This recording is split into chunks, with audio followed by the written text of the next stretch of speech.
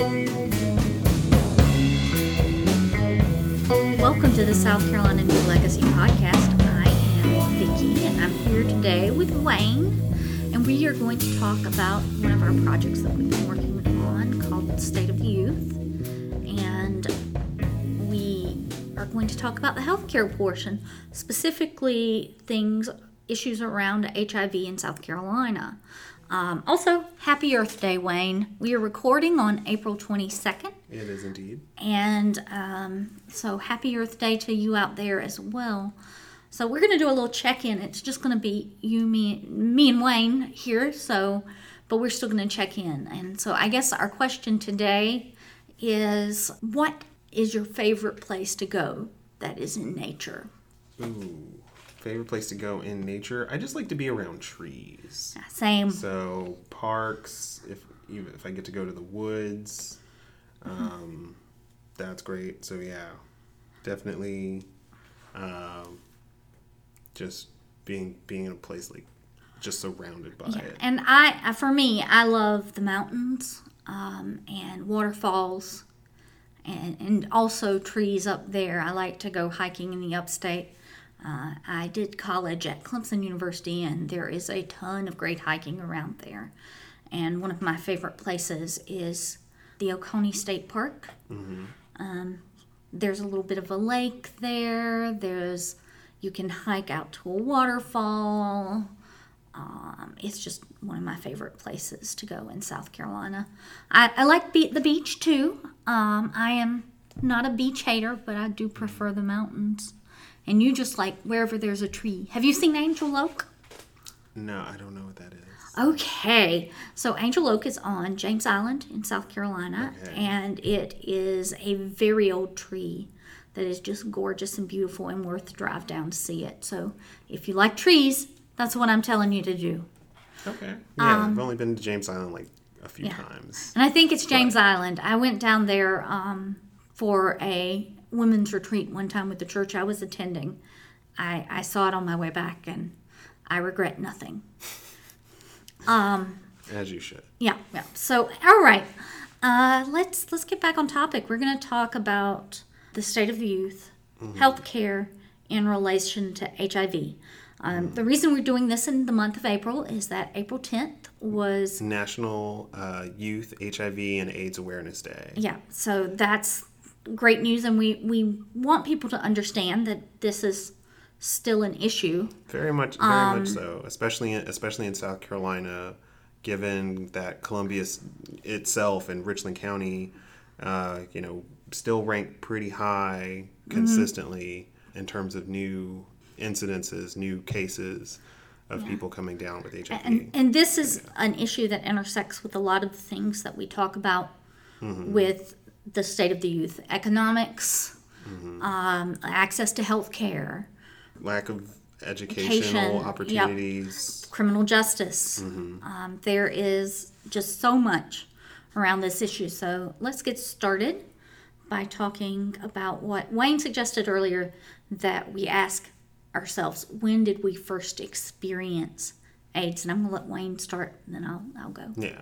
Well, HIV. So there are some things, to kind of like ground rules for discussing HIV.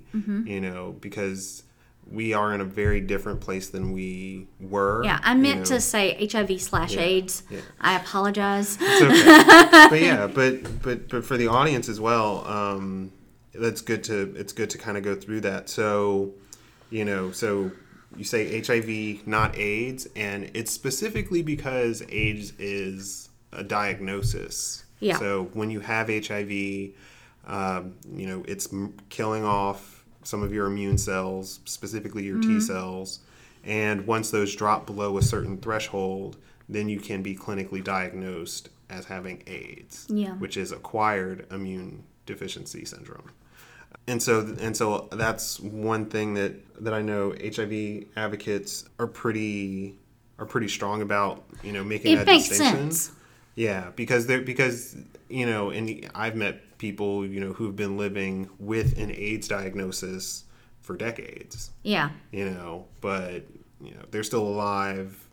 And in the without end, it's not the- actually AIDS that kills you. It's Yeah. something else Yeah, that because your immune system can't fight off. That's one Yeah. of the things I remember learning as a young person. and that's one of the situations that they noticed early on, back in the mid to late 80s, was that specifically gay men, or just men who had sex with men in general, were coming down with rare cases of cancer and diseases that young people, quote unquote, weren't supposed to be like coming down with. And so that's how you get people who die from things, and it's not directly linked to their AIDS diagnosis, but you see all even now, Yeah. because of the stigma, you still see cause of death was something like pneumonia or some form of cancer, but it's not often attributed to the fact that person may have had an AIDS diagnosis. Yes. So that's one of the big things is the difference is understanding the difference between HIV and the difference between AIDS. Another thing that people living with HIV want people to learn is to stop medicalizing them so much. Yeah. Like using terms like infected or contagious or also just kind of otherizing the whole HIV sphere, because someone living with HIV is pretty much able to live a normal life. Well, look at Magic Johnson. Well, not just Magic Johnson. There are thousands of people, at least in South Carolina, possibly millions now. I don't know about millions. That might be. Well, there's 5 million exaggeration. people, so it's probably thousands. Yeah, Maybe even hundreds of thousands. Yeah, who are living with HIV, and the only way you would know is honestly if they told you. Yes. Because the medicines have certainly improved, and people, are doing their best to take care of themselves. I know one of the big issues that people living with HIV have is like this general sense of fatigue, so they tire easily. But It's like any autoimmune disease or anything. So, but that's kind of some of what I took, what I've early on started learning from some of the other HIV advocates. So let's tell the audience why you're particularly qualified to discuss this. Well, I'm a queer individual. I'm a queer male, and I have sex with men. Yeah. As well, I worked for a couple of years with the South Carolina HIV Task Force, which was an advocacy organization that was looking to amplify the concerns and voices of people living with HIV. My background is in science. I majored in biochemistry in college, and having a mother who was a journalist, somewhat concerned for my health because, I have sex with men. She was always on me about, are you well? Are you being safe? And so the conversation. Sometimes even when you're safe, things can happen, though. True, yeah, but it was a conversation I've been having since almost early high school. Yeah. So let's get back to that question that you told me that would be a good way to phrase it. Yeah. So the HIV advocate in particular, Denise Smith, she is an amazing individual, and she blows my mind often when we're having conversations about HIV and people's general knowledge. The reason why she asks the question, not how did you hear about HIV or what is your, do you know people? She starts off with, she starts off with the question of, what was your first experience with HIV? It's such a good question and an excellent way to phrase it. Yeah, because, everybody's first experience is on a spectrum. Some people's first experience of HIV is finding out they have it. Yeah. You know, some people's first experience is in a sexual education class. And some people's first experience is they're hearing other people whisper about it. Yeah. You know? And that, in a way, was kind of mine. I'll go ahead and tell you. Yeah. I'm a child of the 80s. I was born in 1978, and I was in first grade in 1984, and the latter half of the 80s when Ronald Reagan was doing nothing to stop the AIDS, HIV crisis that was happening. I was hearing about it on the news. And it was something that was whispered about around my community as well, because growing up in the South, people like to pretend that you don't have the gay relatives, but everybody has the gay relative, you know, the gay male relative. And I remember being very concerned about my cousin because he was a young man in his 20s in the 80s. He's like 12 or so years older than me, so he's 52 now, probably. And it was just an incredibly scary time to grow up. And I say that as a person who, you hear about on the news, you hear about the nurse who got, the dental hygienist who got HIV from the dentist she was sleeping with, and how is that infecting? This is a guy who's messing with your teeth. Yeah. And what does that matter? Because I remember there being a famous case of a young woman who contracted HIV from her dentist, and I believe it was a case that either he was not using clean like work utensils, or also him not wearing gloves. I can't remember like that situation exactly, but and there were certainly issues with, you know, blood transfusions. And that's another way I experienced it. My brother was born a preemie in 1980, and he had as a bunch of surgeries and had a fair amount of like blood transfusions over the course of his childhood, and my parents had to get him tested because they didn't test for HIV in blood back then because they didn't have a test. Yeah. As a child of the 80s, and you were also a child of the 80s, so you know what I'm talking about. It seems like it was everywhere and nowhere at the same time, and that was a place of fear where we lived. Yeah, and I will say, especially, you know, because in my experience, I didn't hear anything. Really?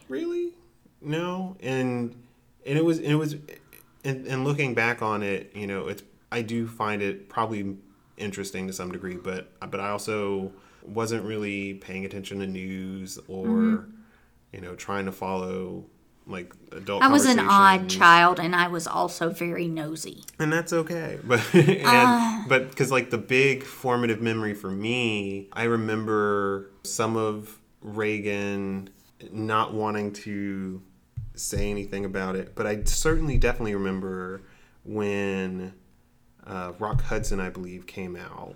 Yeah. And formally and like made this like, it was literally a press conference. And I can't remember what year and it was was, to put a face on it with somebody. And I think it was like in 88 or 89 when he did that. And the Brady dad also, I think. Yeah, and I was, you know, like, oh. Like, and so that was my first, I think, real experience and, like, connection with, like, oh, there's this, like, biological disease and all these people are dying from it. This is like the first real like open airing of the fact that this is happening and people need to care. I would say that it probably coincided a little bit with the beginnings of the Pride movement as well, wouldn't you say?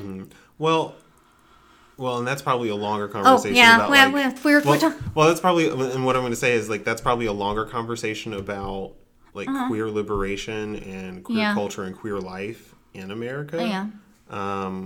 Because certainly in the, I want to say like 30s, 40s, definitely in the 50s and the 60s, people were often criminalized or They otherwise, or lost their jobs, and I can tell you or that otherwise that happened. discriminated. Yeah. So Wayne and I were just interrupted, but what I was telling Wayne about prior to getting off the conversation is that I had a high school chemistry teacher who lasted all of 3 days because he was arrested for exposing himself in public at a known meetup location for men who slept with other men.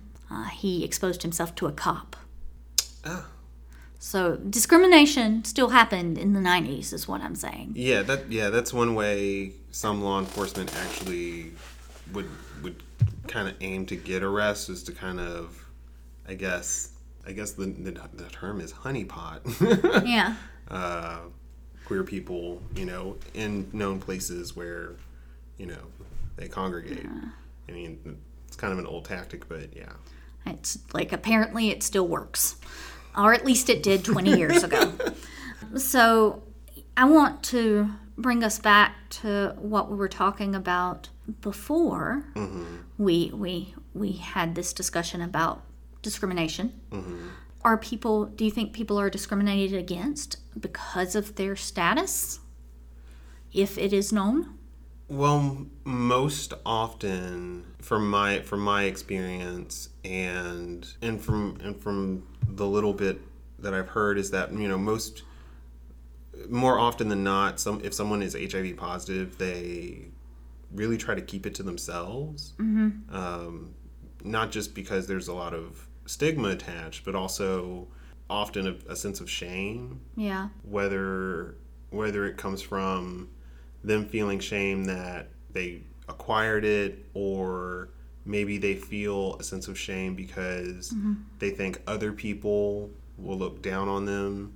But the most often way I tend to see it happen is like on a personal kind of level, where if someone is open about their status, there is a lot more difficulty in dating and relationship building in that sense.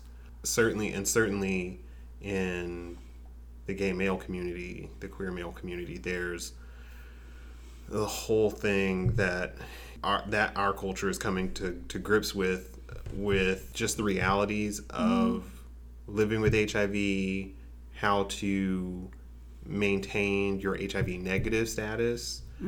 But if you do want to be in a relationship or engage in sex with someone who is HIV positive, taking all necessary precautions, not just for yourself but also for them, so that you are both communicating and having a good healthy experience. And since this is a podcast about healthcare, let's talk about costs of drugs and availability and things that have happened around there. I know that you know a ton as a past advocate for the HIV task force. Yeah. And yeah, so I mean, the number one number that comes off the top of the head is just thousands of dollars a month. There's and even still, there are some new drugs coming out where the drugs have either less side effects, or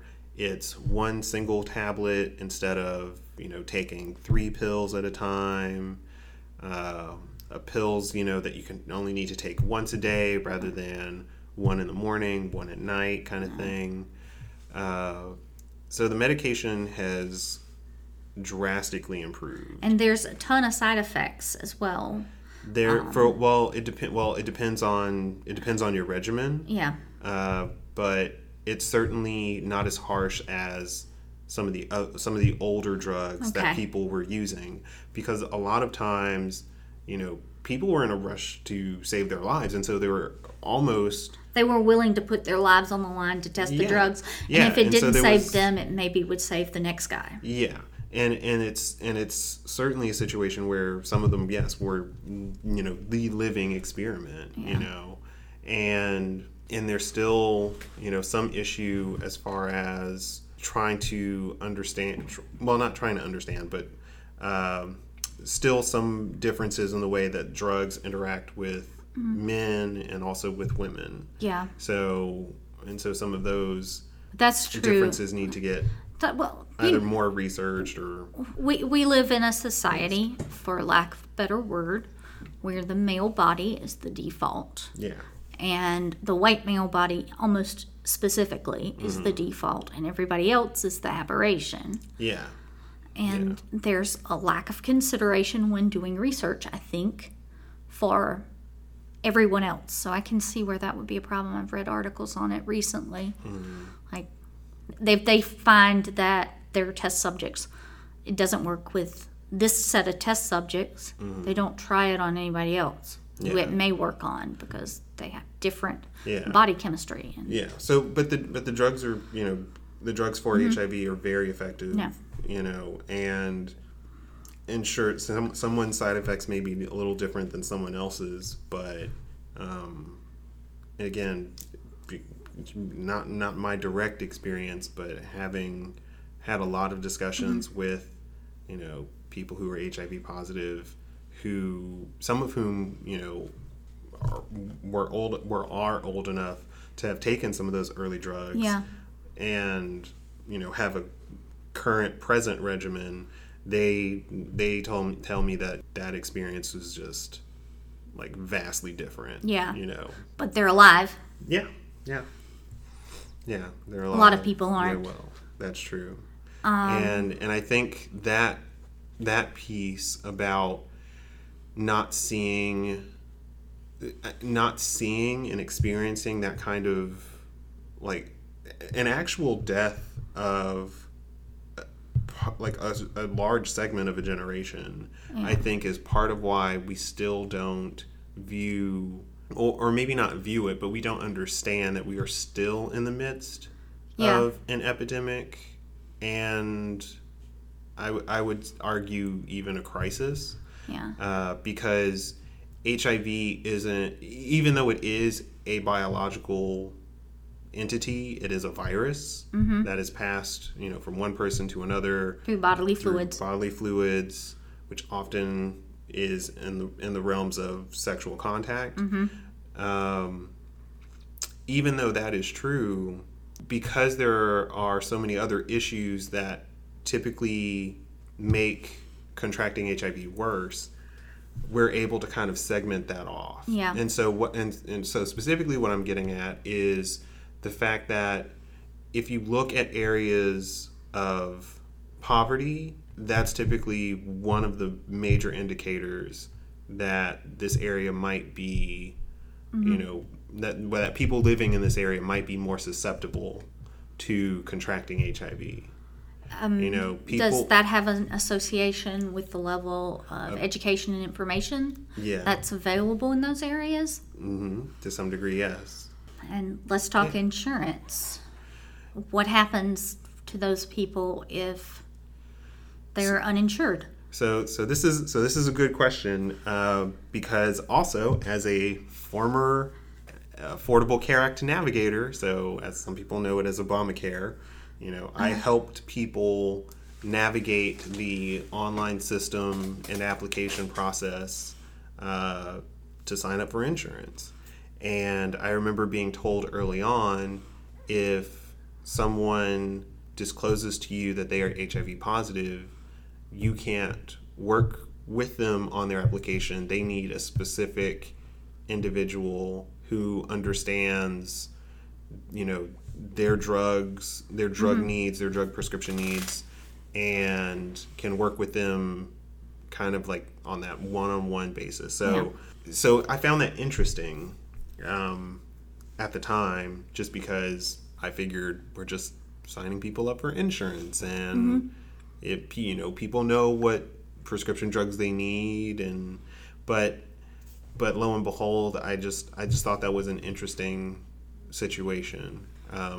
But it makes sense because there are several programs that are federally subsidized. Some are federally subsidized but run by the state, kind of like Medicaid is. It's a federal program, but the state administers it. Some of those programs, ADAP, for instance, which is the AIDS Drug Assistance Program. You have Ryan White, which is a federal program, and that has, I think, like several parts to it. So you've got Ryan White Part A, Ryan White Part B, Ryan White Part C, Part And if D. you grew up in the 80s, you would recognize Ryan White's name. Yeah. He became sort of a poster child for the HIV crisis because he passed away through no fault of his own, as they say. And I hate that phrase. I hate blaming people for their illnesses, and don't think I'm doing that here. Yeah, because he acquired HIV through a blood transfusion. Yes. And after that was known by people at the school that he was HIV positive, he began experiencing discrimination in school. Yep. And so sometime after that became public, and I believe, and his family, of course, made an issue of it, as they should have. That ended up producing legislation at the federal level, which is known as the Ryan White Act. And the irony is that it had been affecting other mothers' sons and daughters for a lot longer, but because he was, for lack of a better word, the nice white child, action was taken by George W. Bush and Reagan. And that program has, saved so many lives. Yeah. So many people are grateful, and that program has continued to do so much amazing work. Yeah. I please don't think I'm putting it down or anything. No. I'm just trying to illustrate how issues tend to intersect, and that's a place where absolutely. it intersects. And I'm just saying, I'm just making sure that the audience is aware of this. That the program has done very well. It's several parts, kind of operate to do a few different things. So like Ryan White Part A is designated for like large metropolitan areas, heavy urban settings. Ryan White Part B is geared a little more towards rural settings, a little less populated. And it is a very interesting fact that the vast majority of Ryan White money that the state of South Carolina receives is Part B. Yeah. And we don't receive any Part A funds. And I can't recall exactly what Part C is for, but I believe Ryan White Part D is specifically for prescription drugs. Yeah. And so, yeah. And I didn't really know much about Ryan White or ADAP before working as an HIV advocate. And I think to some degree it has to do with the fact that I am HIV negative, that I don't know about those programs. I don't make a connection with just how important, us as just everyday citizens who pay our taxes, that's where some of our money goes. Yeah. So there are definitely some federal programs that people living with HIV have certainly had to fight for, because I don't know. Someone once said something about people shouldn't have to be victims, and I know people with HIV certainly don't like to use that terminology to call amongst themselves, but it goes back to the idea of this individual who I once heard say something to the effect of, it's the people who are most affected by an issue, they shouldn't have to be their most ardent activists, and it's something about it, and there's something about that isn't exactly right. Yeah. It shouldn't take you take you acquiring HIV to care about the issue. Oh, of course not. And it shouldn't take your best friend acquiring it for you to care about the issue either. Exactly. There was recently a summit for WREN, the Women's Rights Empowerment Network. Had a summit, and the co-chair of the South Carolina Dream Team and Social Justice Coalition, of which I am a part. Right now, that the work that we're doing is attempting to change the felony statute for Yes, I wanted to talk about that as well. Yeah. I'm glad you brought it up. So we'll get to that. But one of the things that she said on the panel on economic discrimination and was the fact that HIV is an issue that you care about, you just don't know it yet. Yeah. And one of the things that she said that set off a light bulb in a lot of people's heads in the room, and it was really, really great, is she asked, how many of you want to be grandparents? How many of you just want to be parents? Mm-hmm. Well, that in and of itself is going to take you having unprotected sex with somebody. Yeah. And that's your vector for risk right there. Mm-hmm. And I just kind of heard like light bulbs going off in Yeah. people's heads because so often Because you can't guarantee Yeah. safety. Yeah.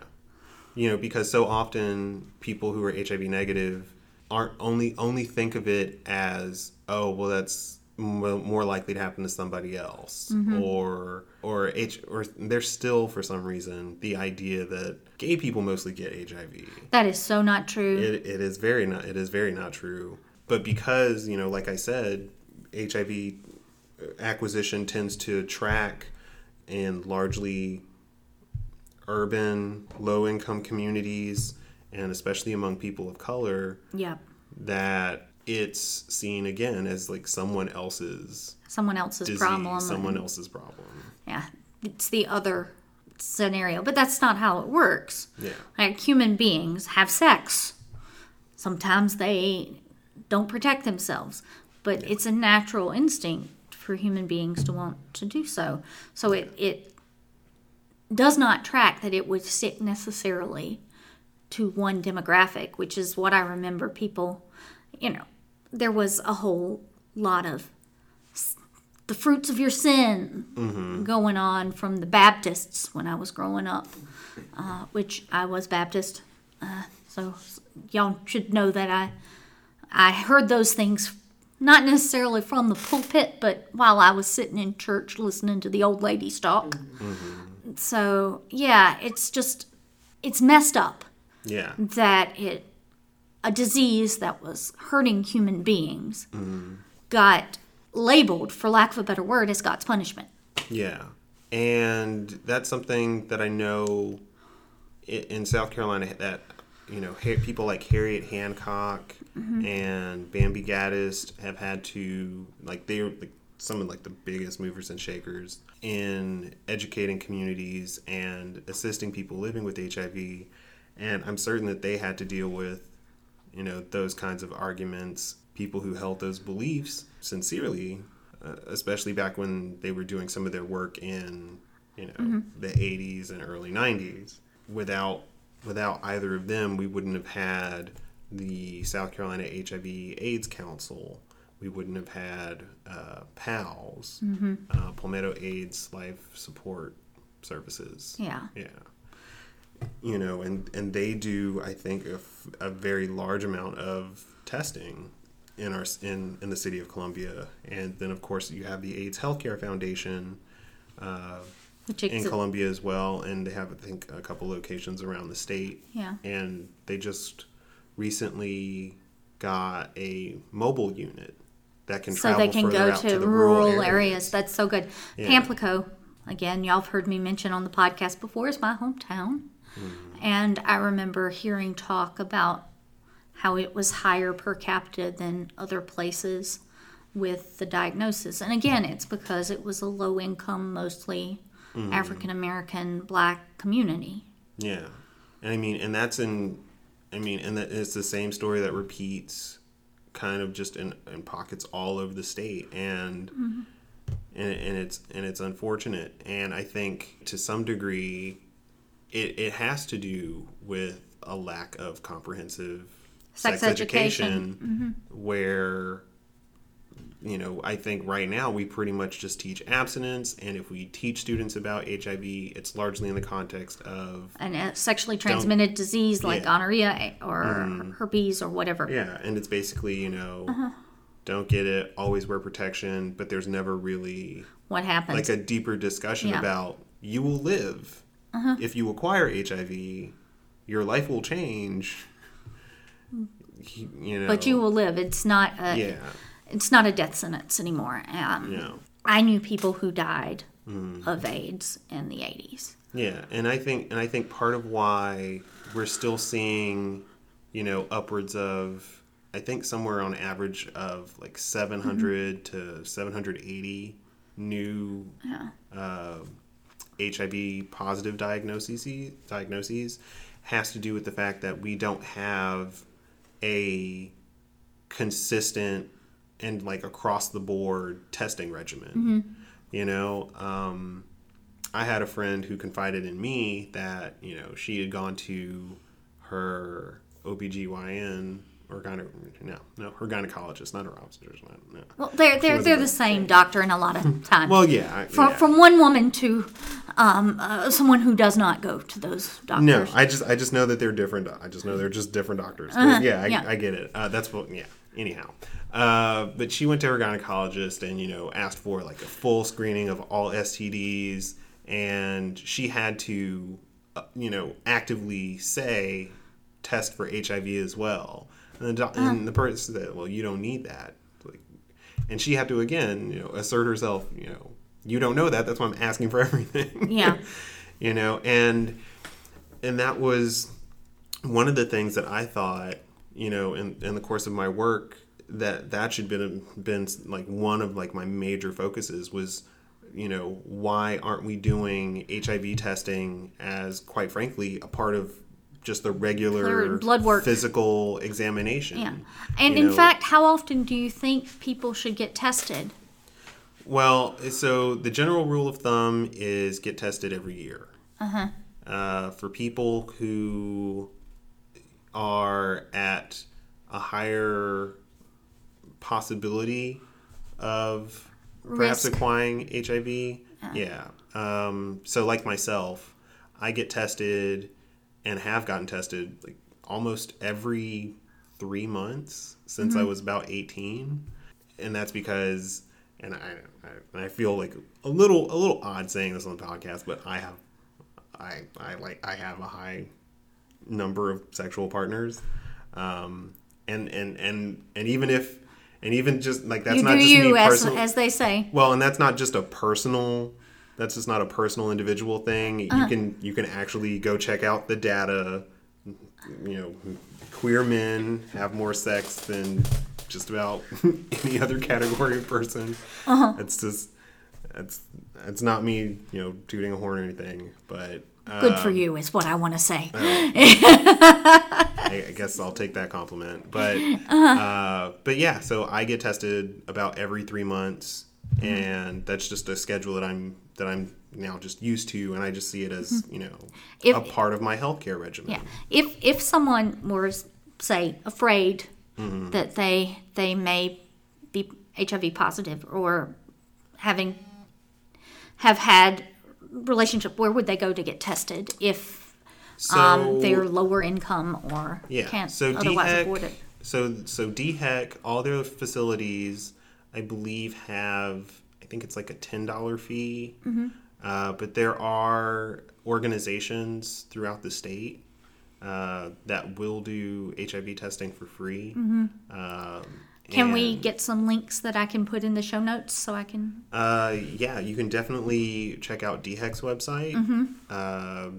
I know in the Low Country, the biggest one is Low Country. No, I'm sorry. They changed their name. So they are Palmetto Community Care. There's also Hope Health. And some of the Low Country, there's Aid Upstate. Yeah. And I think out towards I know there's an organization called Little River, and I think there's another one or two out in that like upstate PD region. But those are some like the main ones I can think of off the top of my head. Yeah, I'll look them up and I will put them in the show notes. Yeah, there's even one in Fairfax, South Carolina. I can't pull that name out of my head just at the moment, but it's like around the corner from the hospital. Yeah. So, but that's all to say is that there are places where people can get tested. But I would love for people, especially young people, to take an interest just in their health. I mean, we are part of the beginning of a generation. You and I, we're older millennials, and we have siblings and cousins who are much younger than us in a whole different environment. Amen. But we as young people need to be aware, much like our elders, that our health is important. And as well, there shouldn't have to be a world where you almost equate like sex with like the sensation of fear. Yeah. And for a long time, when it comes to sexually transmitted diseases like HIV and other things that have caused issues, hepatitis is one of the ones I'm thinking. There was a culture of fear around it.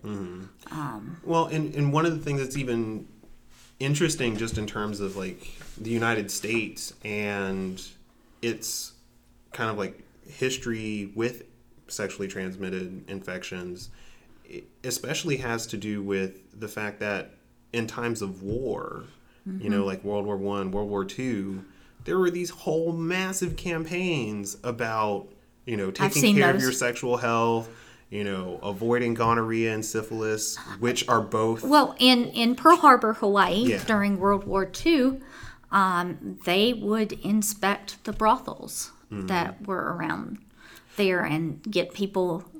Yeah. Well, and so that's kind of illustrating my point is the fact that when we saw it as a national security issue that soldiers would acquire sexually transmitted infections and possibly bring them back to their communities, our nation was up in arms around educating and making sure people were tested and knew how to look for symptoms. And yet with HIV, where are we on that? I mean, sometime after, I think it was within a year of the Trump administration coming into office, the Presidential Council on HIV and AIDS was disbanded. Like, I personally know at least one of the people who was on that council, and they just kind of threw up their hands. I mean, our president is literally on tape not understanding the difference between HPV and HIV. Yeah, bless his heart. And then with our state, the state of South Carolina not expanding Medicaid. Good. We're going there now. Because with our state not expanding Medicaid, how can we really do the effective sexual health education and triaging the issue? Some of the preventative, not just treatment, but some of the just like the general let's bring care. us to PrEP. PrEP is covered under the ACA. Am I wrong? So the specific drug is Truvada. Yeah. And Truvada is covered under our state's current Medicaid program. Okay, so let's stop for a minute and tell the people what that is. Okay, so PrEP stands for pre-exposure prophylaxis. It's pretty much described as a strategy, as you use condoms, you know your status, you know the status of the other people with whom you're engaging in sexual relationships with, and it's essentially your prevention strategy. and then there's also PEP, which is post-exposure prophylaxis. And so that is another medication that if you believe you've been exposed, and I don't want to really say exposed, but if you think that you may have had a sexual experience and you either don't know the person's Status. HIV status, or you suspect that you may have, had sex with someone who is HIV positive, PEP is something that you can take within 72 hours of that encounter, and that will prevent HIV from replicating and finding a ground. So tell me about Truvada. So Truvada was developed, I believe, sometime in the mid 2000s. I know it was definitely approved and was started to be sold and available, I think within by 2014.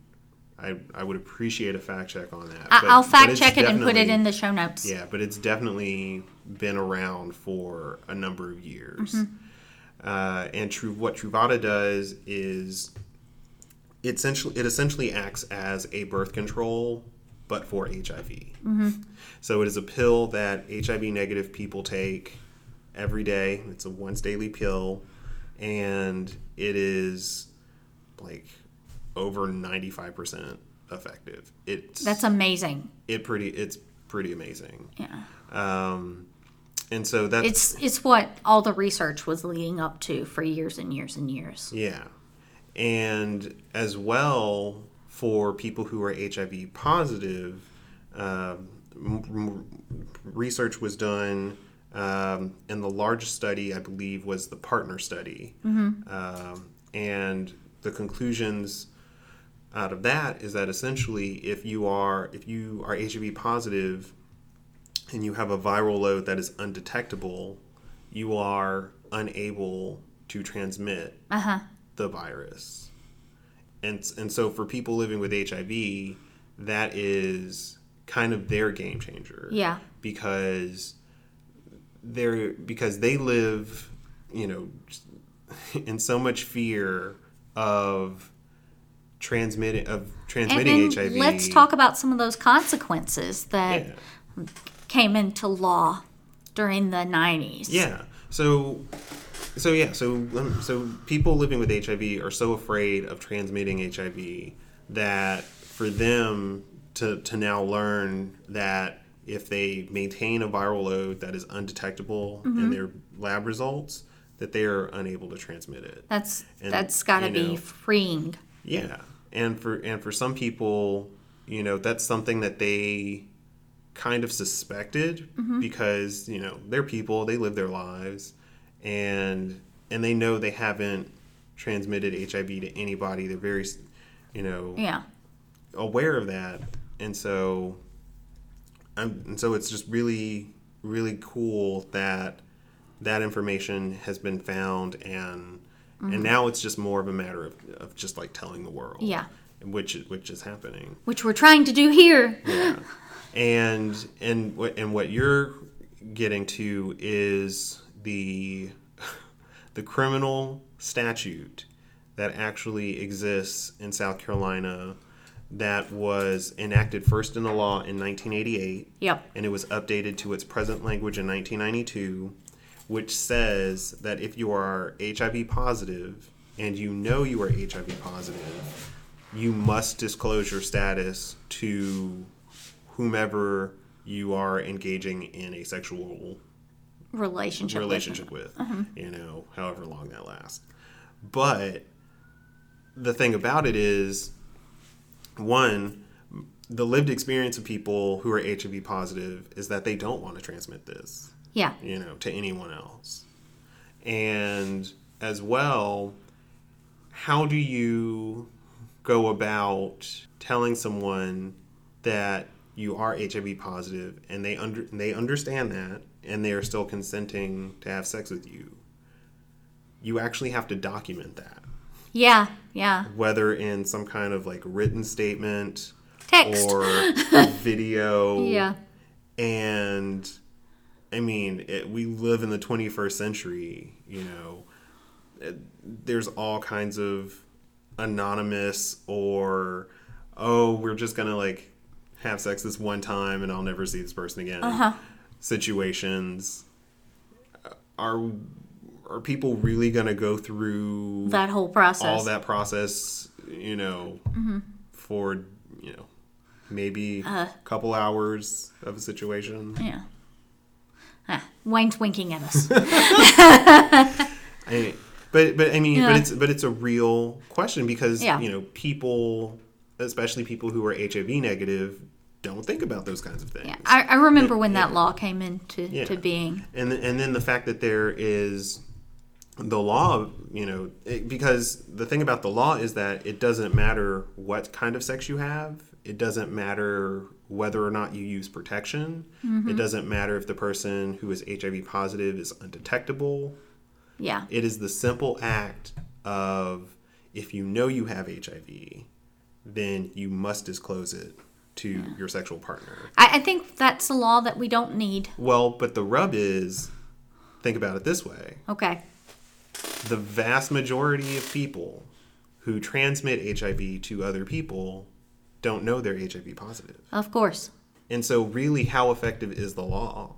But it's not. I mean, have we put anybody in jail for that? So I put together a chart a while ago. I think it went from about 2014 to 2017. And at most, in a single year, there were 12 cases specifically under the criminal charge of exposing another to HIV. Of those 12 cases, 9 of them, I believe, did not go forward. It's called like null pros, apparently. Yeah. They were just kind of thrown out. And I spoke, and in the course of doing some of the research, to create that graphic, an assistant solicitor that I talked to mentioned that a lot of times those cases don't move forward because the person who was quote unquote the victim actually doesn't see themselves as a victim. Yeah. They often no transmission has occurred. That person doesn't want to, their name to be associated with that case. And so the law isn't even really working as well as it's intended. And often what it will come down to is, someone going to law enforcement and just making that statement. And then, the person who that statement was made against is, got to somehow defend themselves against that charge. And so it becomes more of one party said one thing versus another. Yeah. So let's sort of wrap this up now. What is one thing that we should be telling the youth in South Carolina that they should be doing? Well, thing one, don't get tattoos at house parties. No. Yeah. If you're going to get a tattoo, get it in a sterile environment, which means go to a tattoo shop. Yeah, and at one point in time, tattoos were illegal in South Carolina for you Gen Zers out there. That hasn't even been that long ago. Yeah, I remember that a little bit. And so that's thing one, because, we've had a lot of discussion about, sex and acquiring HIV that way.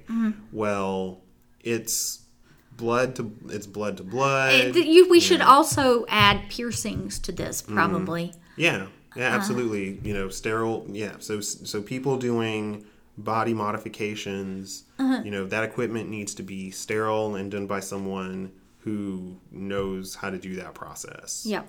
In a sterile environment. And so that would be one giant thing. If you're going to get body modifications, get it from, a reputable source or business. Yep. Not just house parties. Because, there was even a situation where that's how hepatitis got passed around. Yep. You know, big thing number 2, you know, make HIV testing a regular part of your healthcare. You know,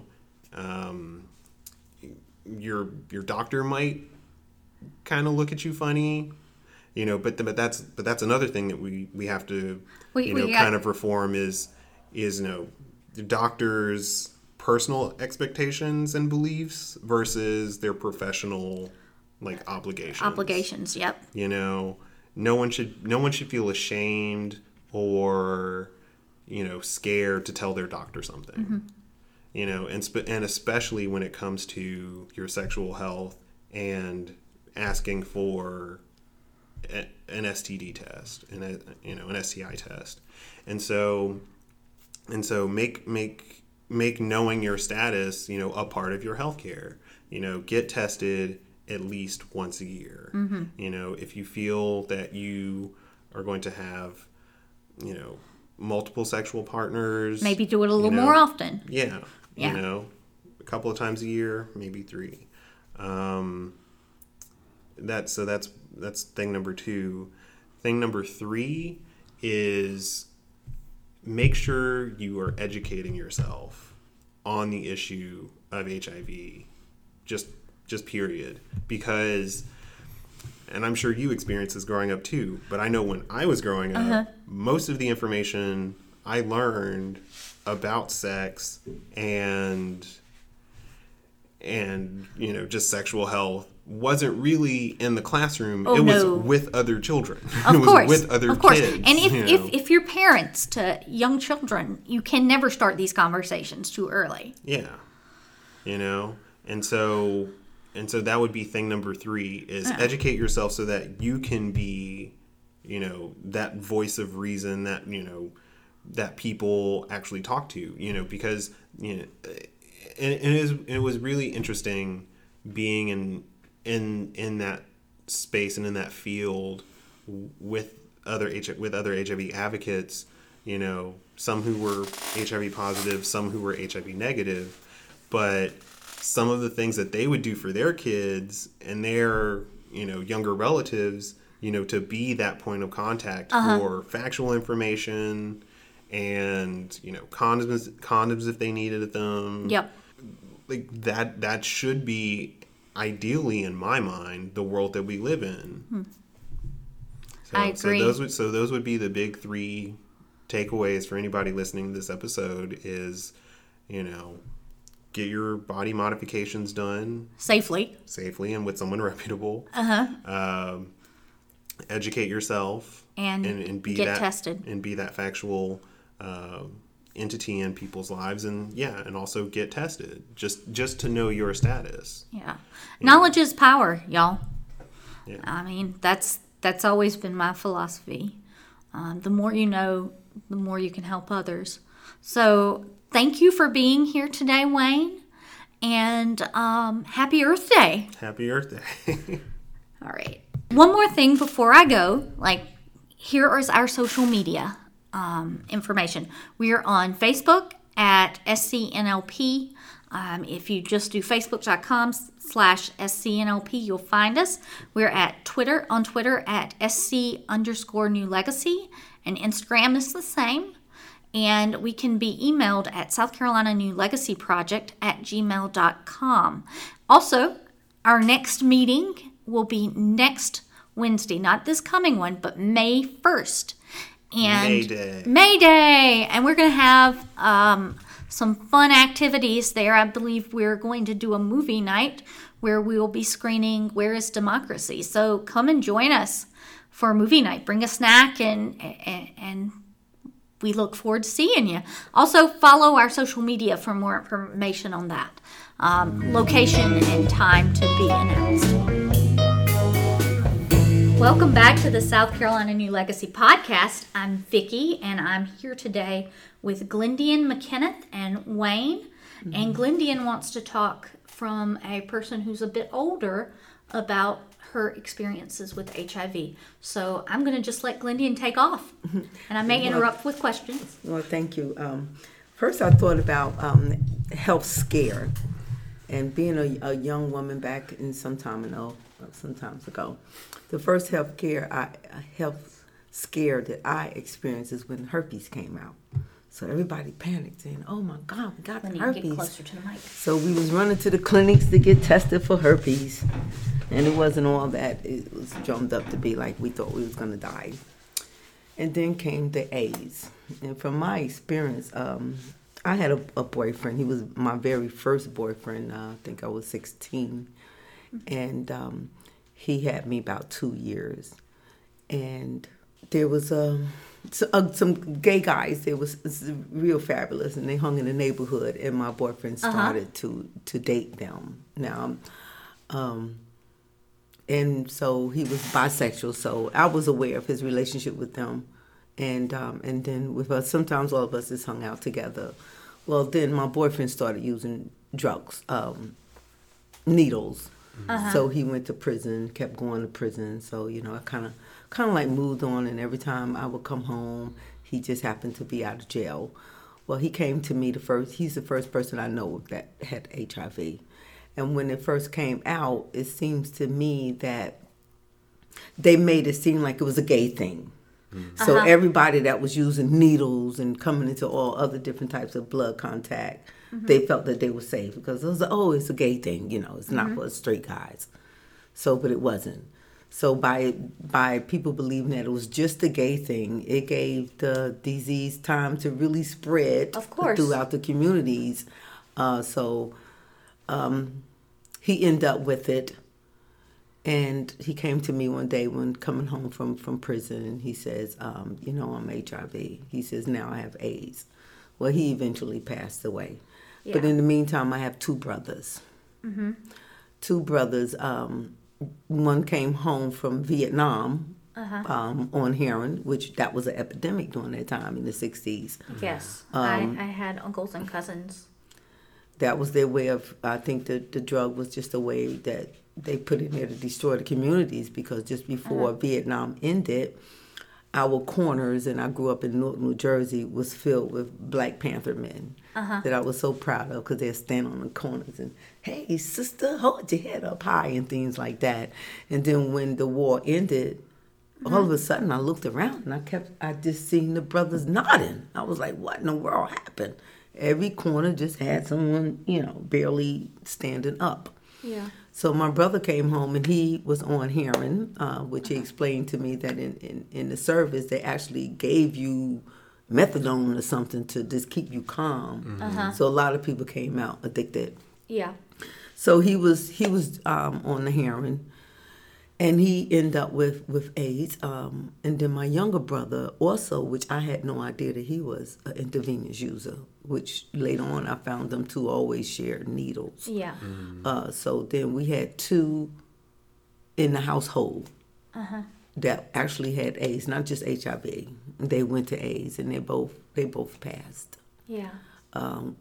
They say AIDS related, but it's, it hurts them, it kills them. So, and then after all of that, I've been married twice, and my second husband was from Africa. He was from Guinea-Bissau. I was crazy about this man. And so we hooked up in New York, and I met him, and we used to hang out and go out a lot, and I just fell madly in love with this man. So we ended up getting married. So he wanted to become a full citizen of the United States, so we applied for him to get a green card. Now, even after losing a dear boyfriend, two brothers in the household within a year of each other, I still did not put it in my head that I should be tested. Yeah. That I should be careful. So then I met my husband, and we get married. I was crazy over him. And so now I'm like, oh, I'm married now, so I don't have to worry about protection. Yeah. We are one-on-one with each other, so I don't have to worry about that anymore. So he goes to the doctor and get a complete exam. To enter the country. They do a thorough exams. So I'm coming home from work, and I had to go to the bathroom real bad. I mean, I had held my bladder all the way on the subway home from New York to to East Orange, New Jersey. So he's already home. I run in the house and I sit down and he said, "Honey, what is this thing called HIV?" And my Peter stopped. What? You know, and that's a hard thing to do, to stop in the middle of urinate. I'm like, what? Everything is shut off. And he says, yes, the doctor say I have HIV. I can't get into America with that. I'm like, what? So it was funny how education was important. He had absolutely no idea what this was. And AIDS has infected Africa like throughout, you know. So it's kind of funny how I was mad at first. I was like, what do you mean you don't know what that is? And speaking of a doctor, the next day, I takes the letter and I went flying to the doctor's office, and she was just leaving. And when she seen me, she must have knew what I wanted to talk about. She ran and jumped in her car and locked the door like I was coming to kill her or I was infected. Yeah. You know, she seen me and she just ran, jumped in her car and locked the door. Said, no, can't talk to you. You know, and that hurt me so bad. So I came on back home and I said, well, it does not matter what you have. I'm not leaving you. I'm not leaving you. And so, of course, I had to get tested. And I get tested every 2 years from that point on. And it's been about 10 years. Yeah. But I still go get tested every 2 years. And it's funny how the different relationships that I have when I meet someone new, I'll be like, well, you're not going nowhere. You don't go swimming without your rubber boots on. I was like, oh, baby, I ain't with nobody but you. But who listens to that? And it's like, why is you guys still saying that? All females. It's just me and you, baby. But I tell them, listen, this is just it's not only to protect me. It's to protect you. Because you don't know, I don't know what you did before, you know, and you don't know what I did before. You know what I mean? So I just wanted to share that, guys. We really appreciate it, Glendon, because I think lived experiences are important for the learning and listening. So thank you for sharing. And I do go to that clinic that you mentioned. Well, it's not really a clinic; it's a health thing. Little River, we have one down North Myrtle Beach. Yeah. And close to my home, which is Lower South Carolina, which has a high HIV epidemic. For some reason, that particular part of the country, like Pamplico, Anner, all that part of the country, it's higher than normal. Well, really, it's the South in general, like as a region, and I mean, it kind of stretches, you know, from Texas all the way here, and it's in places where, you know, there isn't a culture of people accessing healthcare. One of the major issues that surprised me that people living with HIV talked about was the fact that transportation is such an issue. And I, you know, and so when I have the conversation about, you know, HIV and how affecting it is, transportation is the thing that often comes up because people, especially in rural areas, it's an intersection, right? Can't get to appointments, you know, may not have anybody to take them to or from appointments. And the testing is free, and you get the results back in like 5 minutes. Yeah, that's good. And I wanted to mention this when you was talking about education. When I got pregnant in high school, I was 17 and entering my last year of high school. And no one told me anything. I was 4 months pregnant by the time my mama said, "You pregnant?" So I should have been going to the doctors in prenatal care. Yeah. So she was like, "Now here go another one having a baby and didn't finish school." So I ran into a girlfriend and she said, "You pregnant?" I said, She said, "You better take your behind to the Planned Parenthood." Planned Parenthood actually saved my life. Oh, really? It gave first it started off giving you an educational class about sex and your body and health. So it taught me so much, even how to keep my teeth and my mouth clean. You know, they sent me to a dentist, and then I ended up being a dental assistant because the dentist, he was very nice. He said, "You have nice teeth, but if you don't brush them, you're going to lose them all because you're going to get in the gum. You know, I would skip a day. I was a teenager. And so they taught me everything about the body and the taking care of the baby and even, you know, your menstrual cycle.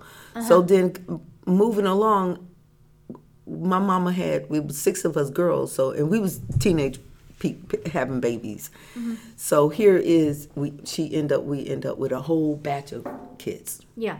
So when they got between, the youngest was 10 and the oldest was 15. I scooped them all up. I was like, come on, guys. I'm taking y'all to Planned Parenthood. So my mother was like, now she's too young to be going. You only telling them it's okay to have sex. And I said, but That's not Mama, how they that need to actually be works. educated.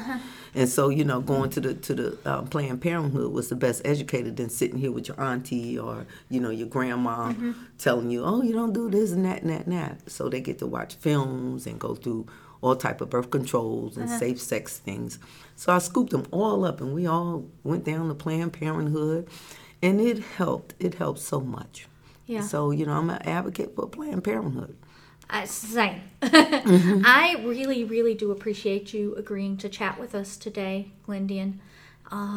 Let's chat soon again. And I know that I'm excited about you graduating soon from Coastal Carolina. Yeah, thank you. All right. Y'all have a great day. And again, May 1st is our next meeting. Look for us on our social media.